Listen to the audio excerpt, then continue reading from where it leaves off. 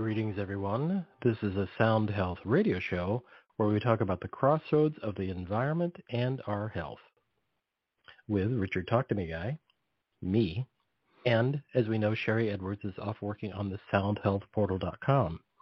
Currently, really, I'm still sticking with this regarding the Sound Health Portal. I really suggest going to the soundhealthportal.com, scrolling to the bottom, clicking on the video tab, finding a video, which is a recording of Sherry doing a live online webinar with somebody, showing how the Sound Health Portal works, doing a workup with that person. Pick a video that you find the category interesting. Watch that video, because as you watch the video, learning about the Sound Health Portal will be much more, you'll see it and go, wow, that's amazing. I didn't know we could get that much information, or just the way that it really allows a practitioner, a BERA, Bioacoustic Associate, there we go. It just allows you to get so much information, and seeing it done visually makes more sense than me talking about it for a long time. So I really do advocate for going to soundhealthportal.com, scrolling down past all the stuff that you're going to go, oh, I want that. I want to check that out. Yes, that's all true. Go down, watch the video first, because the setup will make ever so much more sense. Then you can go back and look at some of the current campaigns, which are the free software packages where they're allowing you to just trial the software and choose one like, let's say, Corona Conflict or Fibromyalgia or Biodat. You can choose one of those, and then it'll walk you through doing that, and it'll just make so much more sense after you watch the video. So that's at soundhealthportal.com. To hear and share replays of the show, about 20 to 30 minutes after you hear the outro music, you can go to talktomeguy.com, all one word. Scroll down that page, and you'll see the episodes, and at the top of this, the list of episodes. Now about 380 episodes, just there.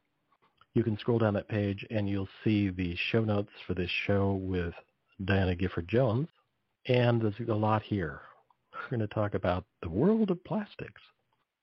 And you'll be able to scroll down that page, see the show notes, see all the links that we refer to in the conversation, and at the bottom corner of those show notes is a microphone, and if you want to leave me a message, it works really easy on a mobile device, but you can also do it on a computer by just clicking on the microphone, and your computer will ask you, do you want to allow access to your mic? And you can leave me a message. And either with a question or a comment, or how about this person or how about that person, and could we follow up with this kind of question? And you can find that at the show notes, in any of the show notes for the shows that are there. And you can find that all at talktomeguy.com. There's also links at the bottom, right below that, right below the show notes, is a player that works really well on mobile devices and as well as on computers. But a lot of people are listening to stuff on their mobile devices. And you just click right there and listen. And or click-throughs to about half a dozen podcast aggregators, which is just fancy speak for an app that allows you to listen to the show through whatever app you like I prefer Pocket Casts. With that, Diana MacKay writes in collaboration with her father under the pen name Diana Gifford-Jones. The daughter of W. Gifford-Jones, M.D., Diana has extensive global experience in health and healthcare policy. Diana is a special advisor with the Aga Khan University, which operates 2 quaternary care hospitals and numerous secondary hospitals, medical centers, pharmacies, and laboratories in South Asia and Africa. She is AKU's Global Practice Lead for the Institute of Global Health and Development and the Brain and Mind Institute. She worked for 10 years in the human development sectors at the World Bank, including health policy and economics, nutrition, and population health. For over a decade at the Conference Board of Canada, she managed 4 health-related executive networks, including the Roundtable on Socio-Economic Determinants of Health, the Center for Chronic Disease Prevention and Management, the Canadian Center for Environmental Health, and the Center for Health System Design and Management. Her master's degree in public policy at Harvard University School of Government included coursework at Harvard Medical School. She's also a graduate of Wellesley College. Diana has extensive experience with Canadian universities, including at Carleton University, where she was the executive director of the Global Academy. She lived and worked in Japan for 4 years and speaks Japanese fluently. Diana has a designation as a Certified Chartered Director from the Directors College, a joint venture of the Conference Board of Canada and McMaster University. She has published a book on the natural health philosophy of W. Gifford-Jones called No Nonsense Health, Naturally. Diana joins us to talk about plastic soup and environmental degradation and the long-term effects on nature's and our health. Welcome, Diana. Thank you so much. Great to be here. I'm going to start with a quote because I just have to. Why is humankind so bent on destruction? Why so apathetic in the face of annihilating warfare, repeated massive oil spills, and choking urban smog? Equally awful is the plastic soup in our oceans. This is the opener from an article published on February 26, 2022 on the docgift.com articles page.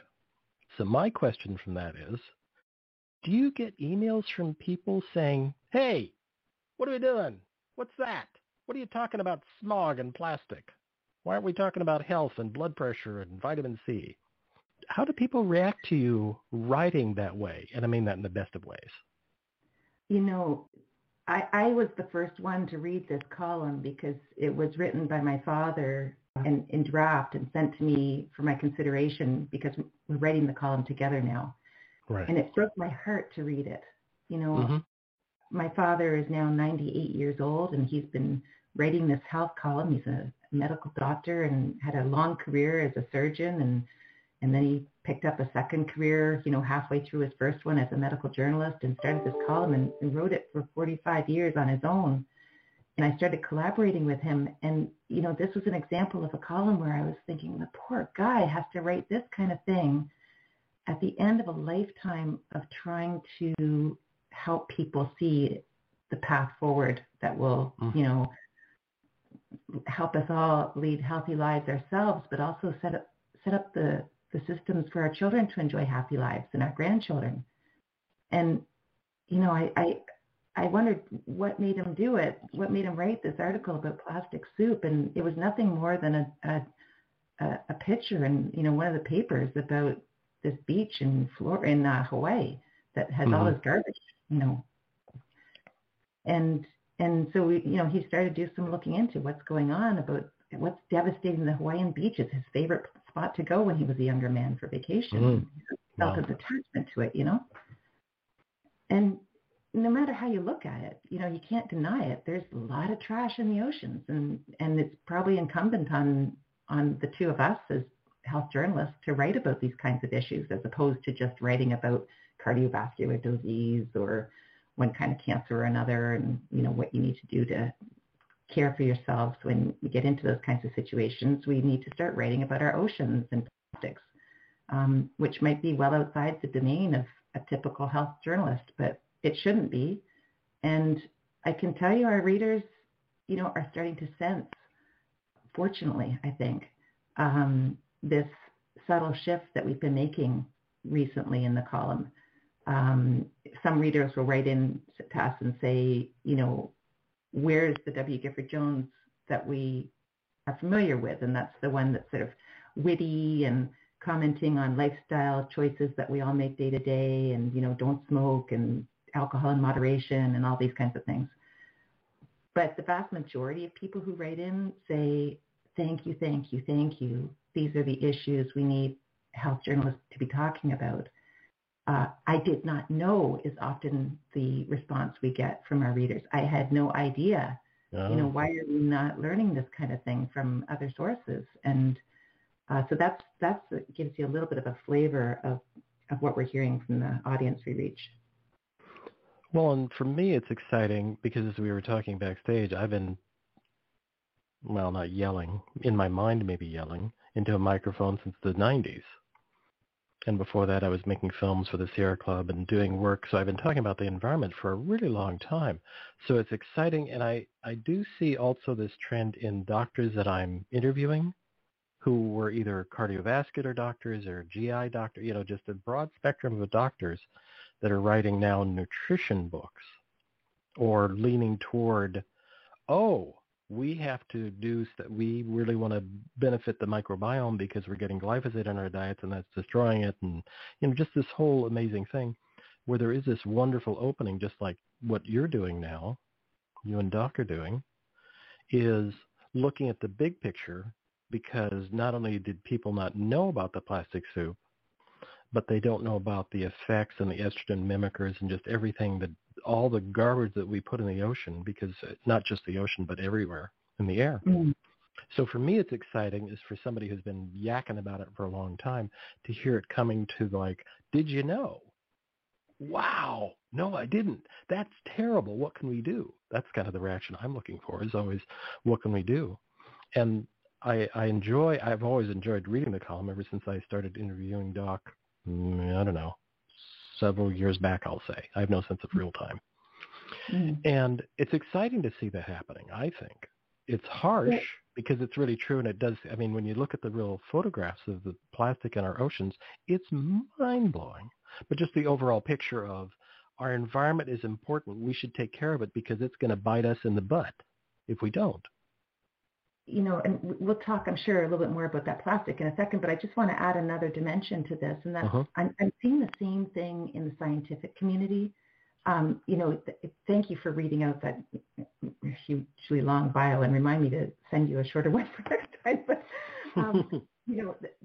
the thing that I'm actually doing day to day is interacting with a lot of medical doctors who are working in the university environment. So they're not so much clinicians, many of them, as they are professors. And I think this is a bit of a hypothesis I have about what's happening in recent decades, let's say. But as this discovery research has been taking place and evolving, there's always been a need, and there will always be a need for research with incredible depth of expertise in their specific areas. We need people doing fundamental research at the forefront of science in their very specific niches to help discover new things that are important. But I think more than ever, there's now a recognition that we also need scientists that have tremendous breadth of expertise. Mm-hmm. And we don't yet recognize them. I don't think there's any Nobel Prize for a scientist that has done a good job of connecting scientists, But I think that's where things are headed. And now we see more and more scientists studying the linkages between things. And you can see it right now in the climate change file. It's all about climate change and health. It's all about climate change and, even things like mental health, or issue X and issue B, and by the way, issue C. We need people that can kind of translate across these areas of tremendous depth and do it at a scientific level. And I'm seeing that happening in the scientific community, and that is, I think, refreshing and needed. And I think that's really exciting. I think of, I'm just picking him off of the top of my head because I talked to him a couple months ago, William Davis, who's a cardiovascular specialist. Mm-hmm. And he actually wrote about 3 or 4 years ago, I interviewed him when he wrote the Wheat Belly book, talking about wheat and how tricky it can be and why it can be tricky in terms of how it grows and retains all its genetic, it's a mess in a bad way. And then on top of that, you add the pesticides and the GMOs and the chemicals and the ever so evil glyphosate to all that mix. And so he's gone from writing a book about that, and he's a cardiovascular surgeon. There's, that's like his thing. And there was a time like Doc, like your dad, he was a cardiologist, or no, he was actually a gynecologist. Yeah. And so they would kind of they would kind of stick in their arena. And I see this bleeding through in other doctors that I've interviewed that are stepping out and going, like Davis's recent book was about gut health and talking about making your own yogurt to benefit your gut. Because ultimately, if you have a healthy gut, you'll have a healthy immune system. And if you have a healthy immune system, maybe your thinking will be a little clearer and sharper and all of that. So I see it on the outside, and I'm excited to hear that in academia and research, there's beginning to be some of that as well, as like looking more for generalists in a certain way. I'm old enough that my doctor for decades was a GP. Yeah. Just an old school general practitioner. no Yeah. particular specialty. Yeah, you better not eat that. It was a kind of that thing. It was really straightforward. Yeah. You might want to put some salve on that. I mean, it was great. And I'm excited to hear that you see that in academia because you're so in that world of research in academia that's Yeah. beginning to leak through. And that's not to say there weren't greats that came before. I think in another column we wrote about are we keeping our kids too clean? And in that column we referenced Sir Mel Greaves, who's a biologist, but an 80-year-old biologist at this point, and still working really hard to do some of that translational thinking around what's happening in sort of the world of biology that is playing out in the lives of our kids today.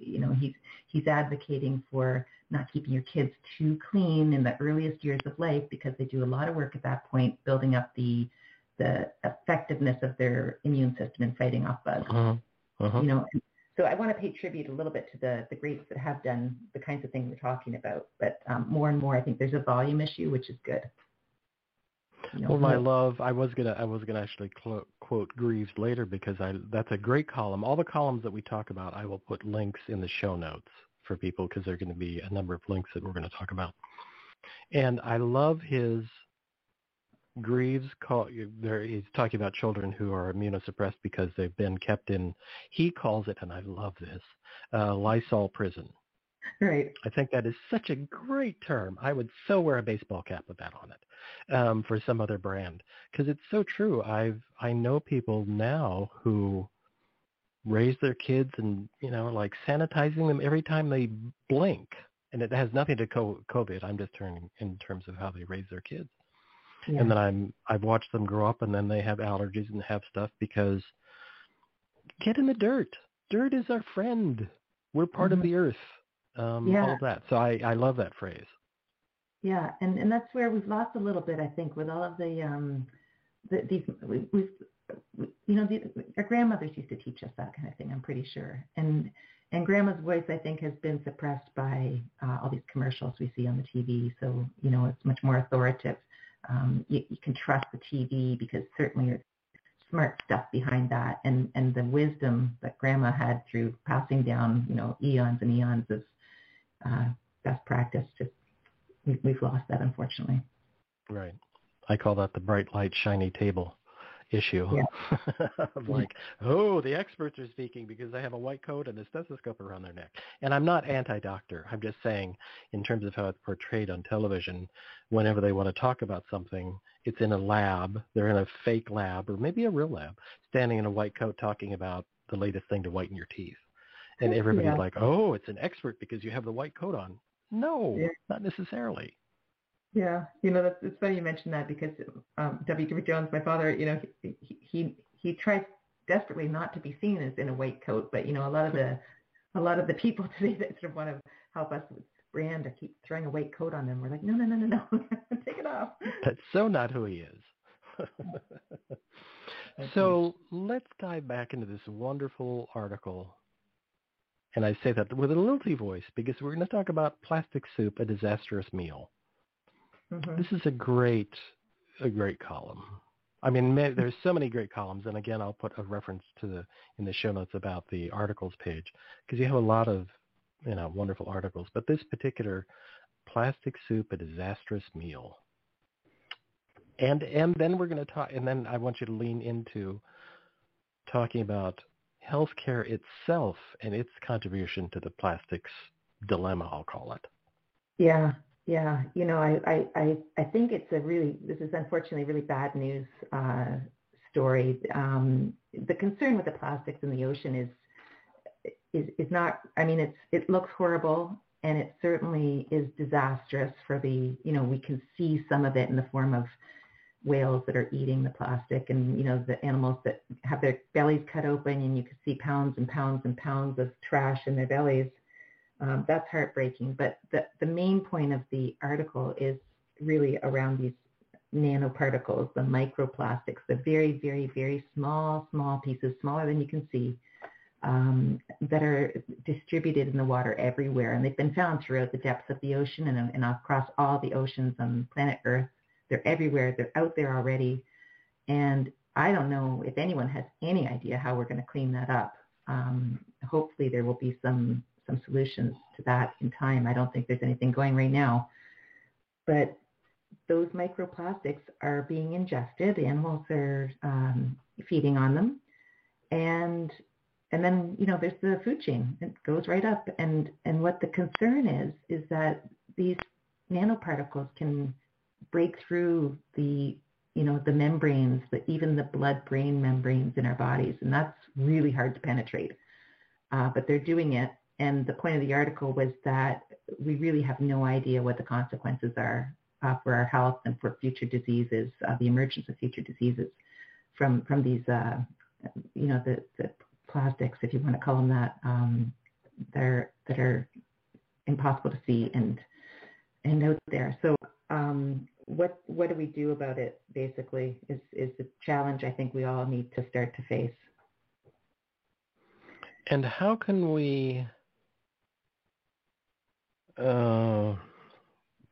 I got hung up because I'm thinking about, I'll say this in brief, Stephanie Seneff, when I interviewed her for her Toxic Legacy book, which is about glyphosate, one of the issues that I see, she was talking about one of the reasons Brazil had such big outbreaks when COVID first was happening. She researched and found that in Brazil uses a high level, which is great, of ethanol, meaning that they produce a synthetic fuel, not meaning out of chemistry, but out of taking corn and putting it running through digesters and ending up with methane that they then turn into ethanol. And so they run their cars on about 50% ethanol. Great. Mm-hmm. You're using less gas. The tricky part is, in Brazil, they're using GMO corn. Mm-hmm. And they spray it as a defoliator, meaning that if you spray glyphosate, which is Roundup, on the product or plant right before harvest, a lot of the leaves and the stuff that they have to fight off the husk, or this is true of all plants, particularly wheat, and they harvest that and they take all that, what would be trash, and they turn it into fuel. But the trick is that then, because you're taking it with a product that has glyphosate on it, you make it into a fuel. The glyphosate doesn't get broken down. It's very persistent.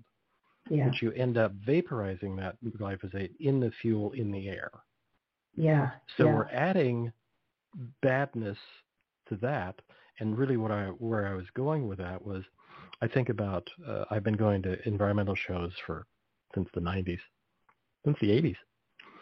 And I remember early on there was somebody that was featuring the fact that they had a new plastic bottle. And their proud point was that it was made from corn. Well, right. It's, fill in the blanks. I have so many bad words. Like, great, but really? Corn? Oh, my God. And so that's the trick, is we have substitutes for plastic, but then we have to really look at the scale of where's that plastic coming from? Is it coming from a food product like soy or corn, which is just GMO city for the most part and often sprayed with glyphosate? So how do you see a world in the hospital realm or the healthcare world where we can sort of, I don't know, change that or reorient that, or how do we improve that? Yeah, you mentioned a couple of things. One is where these small particles are, and you're right, it's not just the oceans, it's in the air too. So, right. Another column we wrote was about, do we all need to wear respiratory masks? And we weren't talking about COVID in that article. We're talking right. about the air we breathe in and the air we breathe out. And, then, so what do we do? We have a couple ideas. I mean, we're just journalists trying to identify good ideas, and, hopefully there's many, many, many other people out there that have, that are putting their careers, their life work into these questions. But the healthcare industry itself absolutely is a problem. That's where, if you look at the amount of emissions that come from just people getting care through the healthcare system, it's astounding. Yeah. And so we did a quick calculation that saw that if the global healthcare sector were a country, it'd be the 5th largest greenhouse gas emitter. So, yeah. It's stunning. I don't want to read off all the stats. Here's another one: 4.4% of global net emissions come from the healthcare sector, and it's the equivalent of running 514 coal-fired power plants. And the United States alone is the number one emitter and producing 57 times more emissions per person than does a country like India. So healthcare is probably not where people are looking, but it should be included in the calculus here. And as we write in our article, what individuals can do, number one thing you can do is just do everything you can to stay healthy. It's good for you, it's good for your family, but is it ever good for Mother Earth as well? You don't tax the healthcare system by getting care. You're helping reduce greenhouse gas emissions from the healthcare sector. It's a radical idea. Just stay healthy. That was sort of that's been my, I can't say it's been a rant, but it's a soft rant. I'm a gentle ranter. Well, not always, not in person.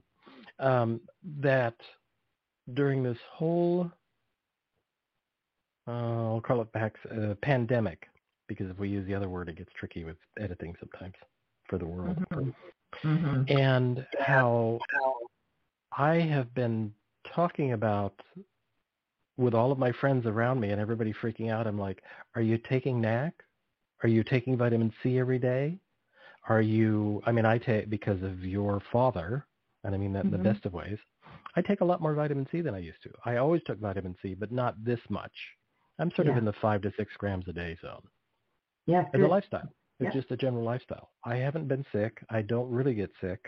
I did have some bad incident in 2013 when I was hospitalized in a healthcare facility for a year, but I'll go back to that because I want to talk about plastic again. But it's just amazing how that's really it. Do stuff that helps you not get sick. Stay healthy. How about that? Yeah. It's a radical idea. That's so radical. I mean, in the best of ways. And to do it, maybe the recipe to do it isn't all that complicated, but it's worth repeating. You have to eat well. You have to get some exercise every day. And I recently heard somebody say, about exercise, do it as if your life depended on it, because so many people find it hard to get up and go out and get a little exercise. They just don't want to do it. They don't like the feeling either before, during, or after, perhaps. I don't know. But it really is an important part of this formula. You mentioned vitamin C, and the 4 to 6 grams is a lot. That's a high dose. And the high dose C, as my father has written about for years, isn't just about immune health. It's a part of it. But it's cardiovascular health too. Those high doses are helping fight atherosclerosis in the veins, the buildup of plaque. And so that high dose vitamin C is also something that's simple, easy, not expensive in the grand scheme of things. And then the last little piece, there's probably some others, but you got to get a good sleep as well. More and more research is showing the importance of sleep, and it's important to so many aspects of our health, including preventing the onset of things like Alzheimer's disease. Certainly, a lot of us are struggling with getting enough sleep in the modern era, and we're seeing our kids struggle with that and stay struggling with it throughout early adulthood. And this is not going to be good for the future. So I'd add a good sleep to the list of things that we need to be trying to accomplish each day. And back to healthcare. So I was in a healthcare facility for a year because I had about 30 hours of surgery, and it was spread out a period of time. And in that time, I was who I am now in terms of attitude. I was like, my attitude is always kind of this, like, take vitamin C and be healthy.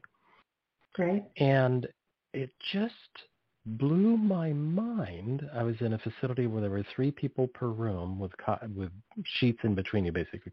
We call them curtains, but they look like sheets. Right. And it was amazing how much plastic waste there was every day. Yeah. Just for the 3 people. I mean, I was bedridden for not quite a month. I was able to ambulate somewhat, but I was on a walker, and then I was doing a lot of walking eventually. But it would just, every time somebody would come in to do something for you, you would hear that. I can still hear the sound of the plastic being ripped open as they pull out an instrument or a tube or a pad or a something. Yeah. And it was just mind-blowing. It's like a plastic factory. Yeah. In the sense of how much they use for everything. And I understand that it needs to be sterile. Mm-hmm. And yet, come on. Yeah. And I have no real good answer there. It just blows my mind. Well, let's talk a little bit about what the answers might be and see if we can inspire some of the listeners for you. See if we can inspire some of them to maybe there's a few that are good at the startup kind of thing.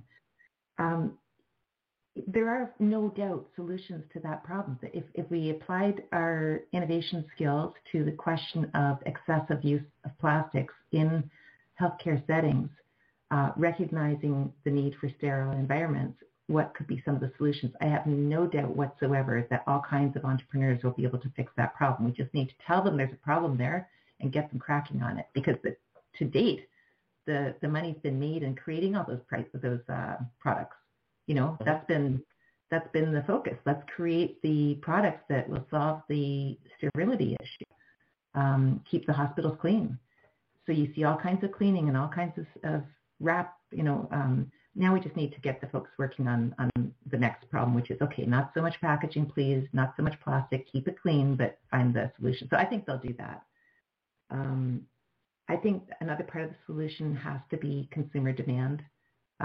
You and I are both in the business of telling people about these issues, and we need to make our voices as loud as possible and amplify the number of people that are doing this kind of thing so that consumer demand can actually function effectively. It doesn't help if you just get little pockets of consumers trying to protest. We need large numbers of consumers refusing to use those products and demanding change. Can I list a few more? Yes, please.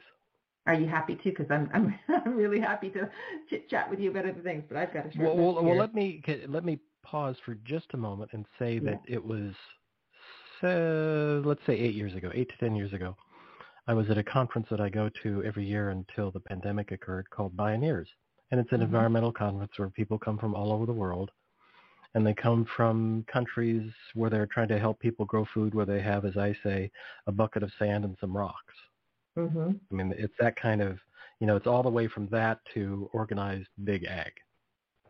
And it was on one of the panels that was talking about healthcare. This is that long ago, healthcare. And on one of the panels talking about healthcare was, I can't remember her exact title, but she was, I'll call a bigwig in the world of Kaiser Permanente hospital systems, which in Northern California, there's a huge network, and Kaiser is huge and in general. And she talked about one of the things that Kaiser had done, because this was that long ago, but it was at an environmental conference. So everybody's already in that mood of like, what are we doing? Right. And somebody asked her, is there anything Kaiser can do to help reduce that? And she said that they had gone to the people who make their banana bags, their solution, their plastic bags filled with saline. Really, that's it, just that. And said, we'd like to be able to reuse those bags more than once. Just even twice would be a stunning amount of reduction of waste. And the manufacturer said, oh, we can't do that. And Kaiser Permanente said, we'll find somebody who can. And suddenly that manufacturer figured it out. Yeah. So I think that kind of organization, and as you say, get the consumers going and talking to people, but that kind of power of saying, if you don't do this for us, we will find somebody who will. Yes, that's right. And there are now also sort of very powerful brokers that are trying to help. It's a challenge if it's one buyer and one company, and the company's got many buyers. The company can afford to, sell it somewhere else oftentimes. But when you get a bit of a broker, finessing the coalition, it changes things. And in my work in Africa in particular, I'm seeing this around the healthcare sector, where some very helpful brokers are working at the interface between governments and businesses, trying to, and healthcare sector as well, negotiating deals that will allow for the kinds of things that you and I are talking about to happen. So that's promising too. That's exciting to know about. There's a, I think I have his tab open here someplace. There's a young man who I heard interviewed by an associate of mine, and he's in Africa, and I can't tell you where right now, but I'll find out and send you the information. And what he has done is he has built a factory, and he's paying people locally to bring him plastic. Now, it's mostly plastic bottles, that kind of plastic, harder plastic, but still plastic. Yeah. And so the people surrounding his factory are bringing in plastics. He pays them for that plastics. He then takes those plastics and breaks them down and combines them in manufacturing bricks. Yeah. And so he's taking the plastic and he's repurposing it. Now, I have health questions about, okay, so if it rains on that brick, what does the plastic brick, all that. But setting that aside, he's actually repurposing the plastic in a brick that he can then sell for a dime less per brick, and then he's currently selling back to schools at a reduced rate. And so he's paying, the villagers are making money, he's making money, and we're reducing the load of plastic. I mean, it's one tiny little step, but it's an amazing, great step. Yeah, and he's actually doing something with it. More of that, what you're talking about, that entrepreneurial, I can do this, I can figure this out. Yeah, that's right. That. He needs it a million times over. The example I was talking about where there's these brokers, what's fascinating and really promising about this is that they're operating at much larger scales. So, for example, a foundation, sometimes it's an American foundation, thank you very much, because you've got many of them that have the wherewithal to do this kind of thing. They're going in and they're finding up front, we're talking about many millions of dollars often. They're financing up front sort of a guarantee of profitability for the companies that are going to be required to make some kind of a big change to reduce their carbon footprint. It costs companies to do these kinds of things, and let's just say it costs a company $10 million to repackage something differently. And what they would typically do is pass on that cost to their customers. But in places like Africa and many other places, they just won't do it because they can't be sure that they're going to have the customers that are able to buy the higher priced good, or the confidence that the buyers will be there. So these foundations are basically purchasing up front the products and giving the companies the confidence to proceed. And then if it works, of course, they pay back the foundations in the future. So it's a bit of a combination of a charitable giving exercise, but it's also an investment if it works out well. And because they know what they're doing, it's looking more and more like a smart investment. So those kinds of things are quite, that may be a big part of how we get out of this mess. That would be very exciting. I also like the idea of, I know I've interviewed a bunch of people about hemp, and I'm a big fan of hemp, not just for the CBD, but hemp as a fiber, hemp as a food source, hemp is kind of an easy crop to grow because it's really a weed, and it's aggressive in its growth patterns.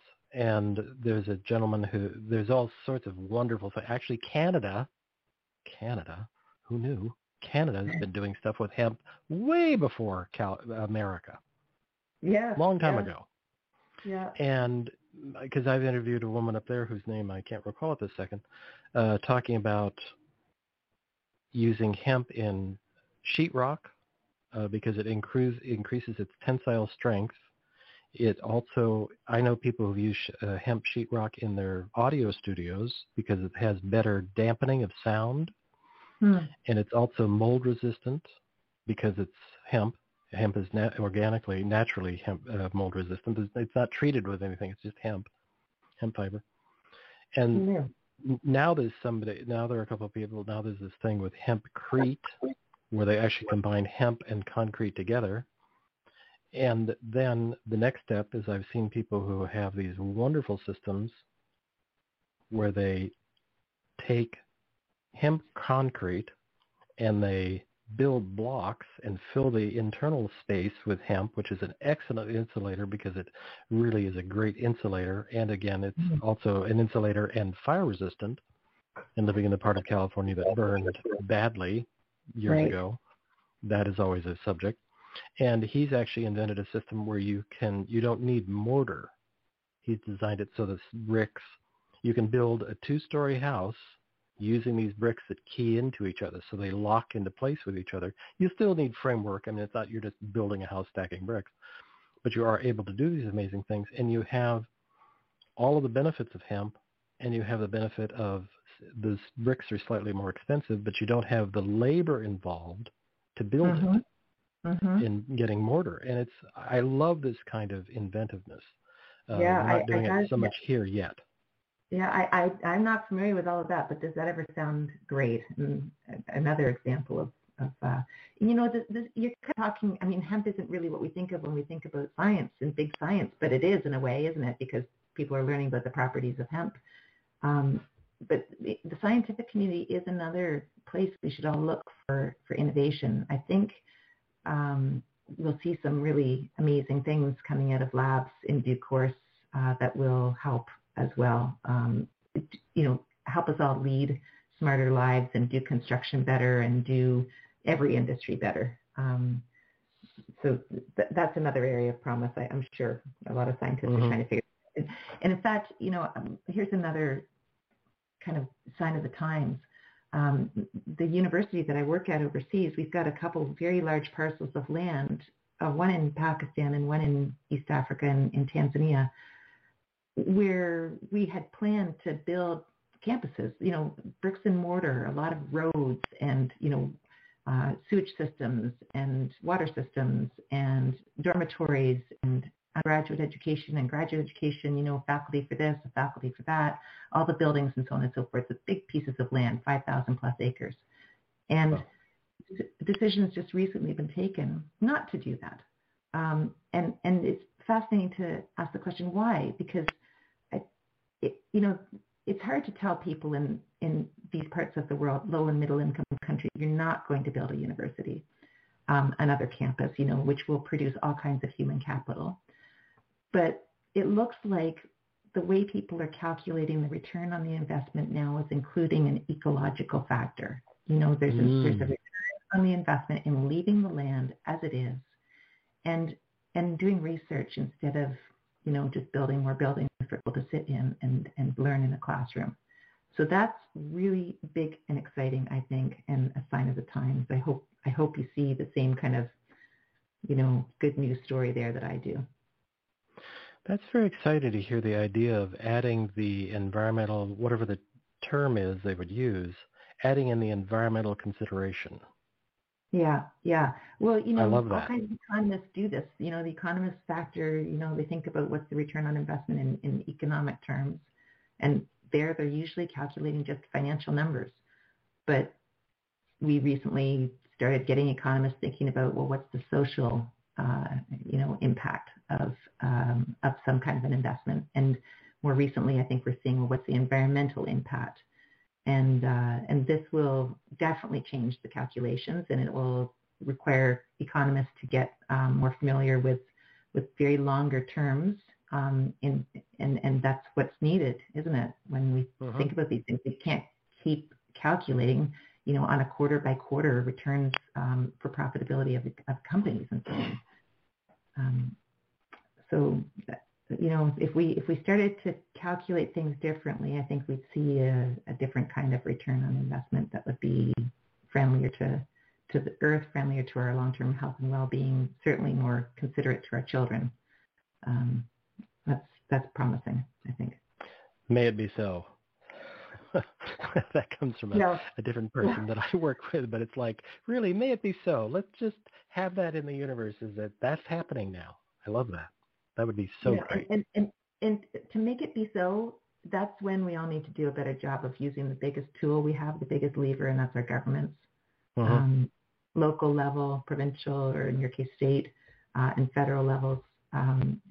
We've got to exert more influence on how they make decisions as well. They're just a tool of ours. They're nothing more than our tool, and we can only blame ourselves for bad governance. So, we all need to be as active as we can in that area too. Yeah. I have another shining example of reinventing, and that was, I know that you lived in Japan. Yeah. And there's an architect, an American architect, William McDonough, who's one of his big projects in America. He's done unbelievable projects worldwide, from cleaning up canals in Japan using plant matter to do that, working with John Todd. But also one of the things he did is, I don't know how he got invited to do this. Maybe he spent time in Japan and he thought, I need to do something about this. In Japan, they had, I think there were bento boxes that you would buy, and then you'd get on the train and you'd eat this box lunch called a bento box. And then they'd throw that out the window. And that was a plastic, dumb old bad box. And William just thought that was horrible. And I've actually met him again at this Pioneers Conference. And he decided to reinvent that box, and he did. And what he did is he reinvented the box so that, okay, it's still bento box. People don't even know that they're getting a new improved box, and they would then throw it out the window. And he made this box so that it would dissolve. In other words, farmers would then take that box, gather them along the trains because it would dissolve in the soils. They'd work it into the soils, and it would be a nitrogen source for the plants. So he completely changed by one. I mean, that's a pretty simple move. Is by reinventing this box. Now farmer, it's part of. I think it's part of that clever part of independent people thinking. Not that you can't be part of a large organization, but thinking outside. I'm going to say it, outside the box. Yeah. And it had to happen. And reinventing that. So now, okay, the box is the same. People on the train are oblivious. They don't need to know. They're still throwing it out the door, but now farmers are gathering it and it's being recycled. Yeah. Wow, that is amazingly great. Yeah, on the one hand, that's sad because, why the heck are people throwing things out windows? You'd think you wouldn't do that, but I think we also have to be realistic and acknowledge that people are going to send things out the window.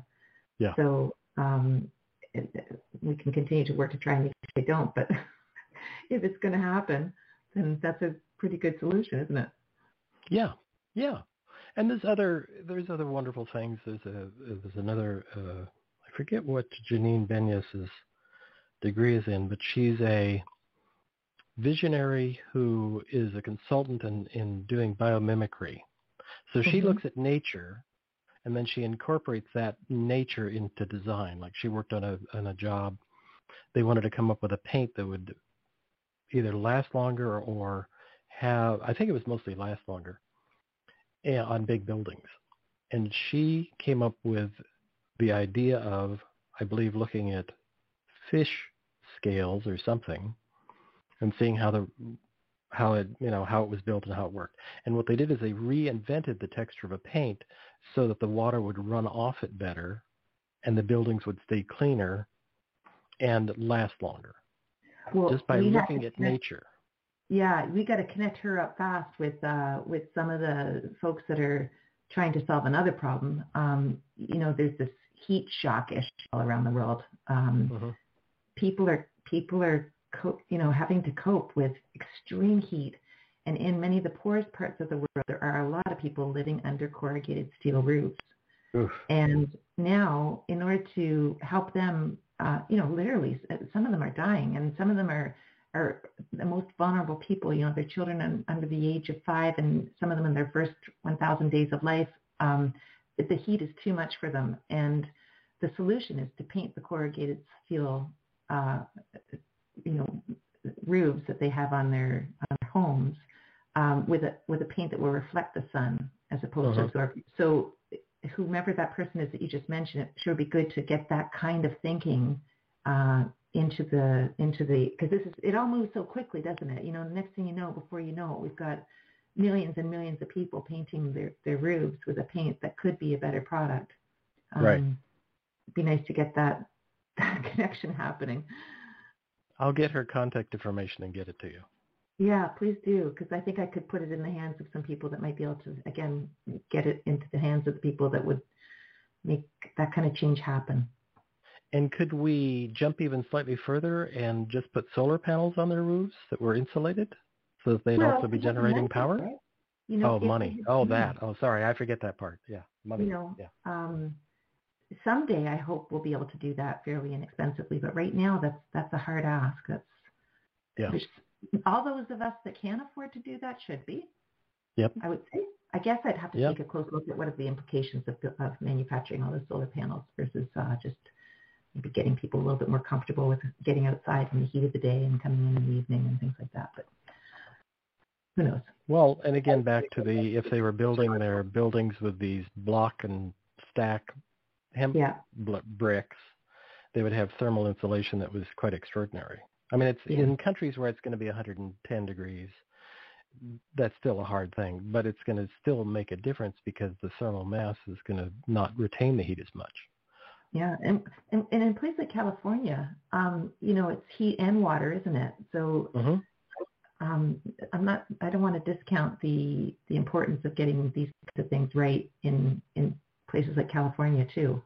You're a model for the rest of the world and grappling with a lot of the issues that others are coping with, and you've got the resources to innovate and explore. So maybe some of the solutions can come out of a place like California that are relevant to big cities like Nairobi and Karachi, and those are the cities I'm working in where there simply aren't those kinds of resources. Right. It's a lot of stuff rolls through my brain when you say that. So that's we can talk about that. There's another one. It doesn't quite fit, I don't think, in the projects you're working on, but there's one that I admire a lot is what I call transparent asphalt, where you take asphalt and combine it with chewed up rubber tires, and you also make it so that it's actually porous to the rain instead of the rain just running off. So when the rain hits it, it actually absorbs in through the asphalt into the soil instead of just being dumped into a stream, which because of how our systems were designed here, often just dump into the ocean. Yeah. Well, that's pretty dumb. I mean, I'm not anti-ocean, but I'm very pro having lived in California now under drought conditions, really for the past, let's politely say, 8 years. Really? So it's about how we use it's about everything. Like having an aqueduct system that's cement in California that moves the water around and stops it from actually assimilating into the soil as it wants to and just being dumped someplace bad words come to mind. Yeah. So we need to look at the big pictures. And I hear people talking about where they're trying to destroy some of the aqueducts and actually have soil. Naturally, in nature, water meanders, meaning it goes through curves. And it has function in that, the way it purifies and the way the roots and things are going into this water. It all has a process. But, cementing all that off and putting it in an aqueduct is like, what are you thinking? Yeah, I think that this is, I look forward 10 years with some hope because I think, we are sitting on some of the solutions that could be instrumental, and I like the direction of the innovations that we're seeing, and I just hope that we can find enough people to get together and ensure that we're focusing on some of the unintended consequences. Sometimes we do things without enough consideration for the externalities that come along with the good idea. So I have trepidation and hope, in that regard. I have rage and maybe hope. Not exactly rage. I'm not a ragey person, but I'm definitely, my friends know that if they ask me, I'm going to talk with them, whatever it is, about the environmental world of, what are you thinking? Like, I was going to try and leave the poor manatees alone, but I'm in such a bad mood about the manatees because of what's happening to their streams that they live in, but particularly this is in Florida. There's footage of, there's a group now of people in Florida who think the solution for the manatees is to take them cases of lettuce and feed them, not thinking about why the manatees are in trouble in the first place.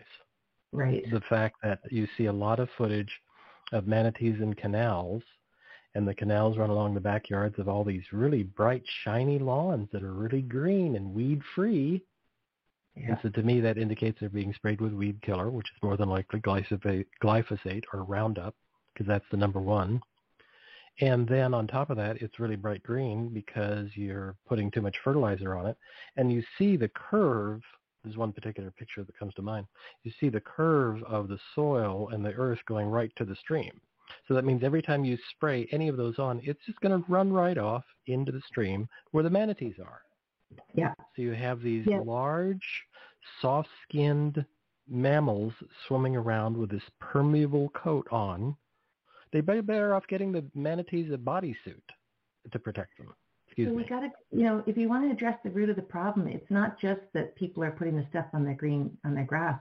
It's that people want green grass, fake green grass. I think if we really want to fix this one, we've got to do something to help people see how amazing it is to have a few weeds, like how beautiful a few weeds are. Yeah. And that is going to be hard sell initially, hard sell, but somebody's got to get cracking on that one. Well, I think the idea of having people be, in a kind way, educated to the stunning beauty of seeing a yard with some weeds and beautiful plants growing, particularly in Florida where everything grows like a weed, you can have an amazing collection of tropicals or not so tropicals or low maintenance things that perhaps even the bees and the butterflies might like. Nobody likes grass in nature. Nobody's like walking around, except for horses and cows in nature eating grass. And I live in an area where there's a lot of cows just wandering around on hilltops eating grass. They don't get fed grain. They don't get fed hay. They just eat grass. And that's what they do. They wander around and they're just moving art. As far as I look at them, like, look at that. It's like they arranged to be that spaced out. It's amazing. Cows are wonderful. But yeah, exactly that idea of getting people reoriented away from the idea of picture perfect is the green lawn. What is that? That is like the silliest thing. I've never been a lawn person. I grew up in a world of gardens and that kind of thing. So it's amazing. The beauty of a garden, a wild garden, is a wonderful thing to behold. Yeah. And when you see a problem, it's not always a question of fixing the problem. It's a question of why is there a problem? Yeah. So we need to really think differently. I look forward to your next book. I hear it brewing already. Think differently. Damn it. Come on, people. Work with us. Yeah. We only have one planet. Let's try and work with it. Well, next book or next column, I thank you for some of the ideas you've given me today. I'm going to think about those ones. Next column. That's right. You just, it's like me doing a show. You and Doc just sit down and write columns. I don't have that skill yet, but I'm really happy to talk. Well, it's always nice to talk with you, so thank you so much. Always a pleasure. I want to throw out one last thing. We're going to go just a couple minutes long. That I think it's really, this is an odd example, but I just think it's a cool thing that I see, particularly again because I live in an area where there are like 3 or 4 different ranches that breed, raise, and sell grass-fed, grass-finished beef. And in beef, that's what you want. You want grass-fed, grass-finished, no grains. Grains are too tricky. Cows really don't think grains are good. They just get fed them because it fattens them up. And here, there's been a trend in the past 5 or 6 years where they take the manure, they collect the manure, and they put it in long tubes of plastic. That's a separate issue, plastic, but they reuse it often. And what they do is that they've in the past 3 to 5 years started gathering the methane off of that because as it ferments and does everything, it's producing this methane gas. Yeah. And they're gathering that gas and they use it to power their generators or to run the heating system or, to keep the cows' feet warm in winter or, I don't know, I'm making it up. But they're actually gathering that methane, which used to just off gas. Yeah. And using it as a fuel. I love that. We're seeing we're building a lot of vertical farms up this way now. So the idea of locating a cattle, next to a vertical farm is exactly for that. You've got the methane gas that can fuel the energy needs of the vertical farm. Nice. Yeah. That's something you're working on or you're aware of? just aware of, and Okay. trying again. I think I'll write a column on that one because it's just, there's lots in Canada. We've got lots of space. It's usually, finding the places to put things isn't usually the problem. So I think I'm going to try and inspire a few aspiring farmers or vertical farmers to talk to each other. Often you get in fact, cannabis, for example, is often grown in vertical farms up here, and we've got a lot of cannabis plants. And but it doesn't need to be cannabis. It can be any kind of crops that are suitable for indoor, boutique-y kinds of things. It works, and that's one way to kind of have this ecosystem and an ecosystem approach to farming. Right. And then I will stop because we could go on for hours just bantering back and forth about. And then there's this. There's also a gentleman, David Bloom, who years ago wrote a book called Alcohol is Gas, and he has come up with a system. Well, actually, again, he's somebody I happen to know, having met at a different conference, and been to his farm now in Watsonville. And he had a truck that went over 200,000 miles, and for 150,000 of those miles, it was running on 100% ethanol. Because you can adjust the timing in the engine with a little circuit box to do that. And that ethanol was ethanol that he was producing by taking waste from the local dump, putting it into a digester that he designed, which is using enzymes to stimulate the breakdown. And as that breaks down, you're ending up with a slurry that you can then use as a fertilizer, but you can also gather the methane and pressurize that, and that's what he would do, and then run his trucks on it. And at some point he was making enough ethanol and or methane himself that he was having trucks come and fill up, dump off the waste, fill up on what the waste was that they brought 3 weeks ago, and then go back out and get more waste. Yeah, that's and the byproduct story. And the byproduct is fertilizer.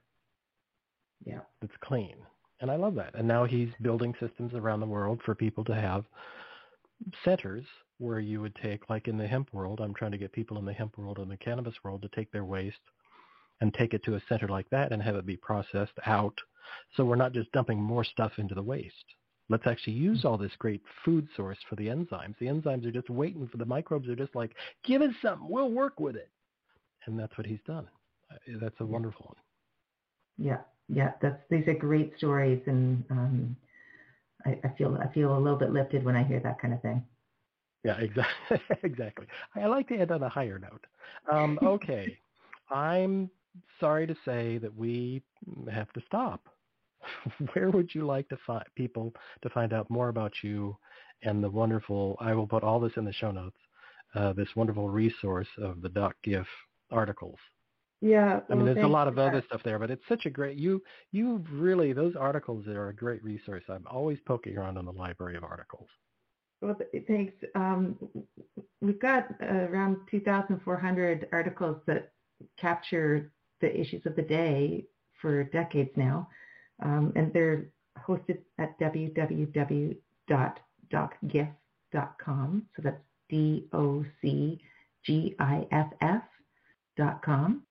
And you can peruse the menu to discover little tidbits of information there. We've got a carousel of healthcare issues that you can search articles by healthcare topic. And we'll hope to keep it going for all the years to come. At first you sort of just think, oh, it's casual reading, because the articles are not long, but a lot of really wonderful reference material there. And please, everybody, read the articles about vitamin C and Linus Pauling and Doc's experience. That's all I'm going to say. That's the hook. Go find it. I can't recommend it enough. DocGiff.com. Thank you so much, Diana. This was great. As always, it's a lot of fun. Such fun to speak with you. I learn a lot every time. Thank you. Everybody else, have a great rest of the weekend, and we'll see you next week. Bye-bye.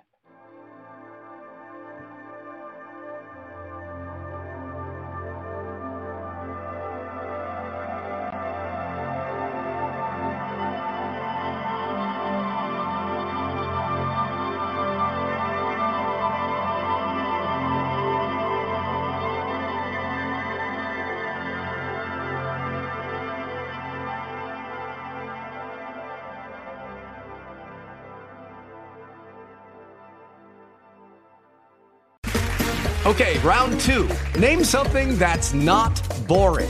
A laundry? Ooh, a book club. Computer solitaire, huh? Ah, oh, sorry, we were looking for Chumba Casino. That's right, ChumbaCasino.com has over 100 casino-style games. Join today and play for free for your chance to redeem some serious prizes. ChumbaCasino.com. No purchase necessary. Void where prohibited by law. 18+ terms and conditions apply. See website for details.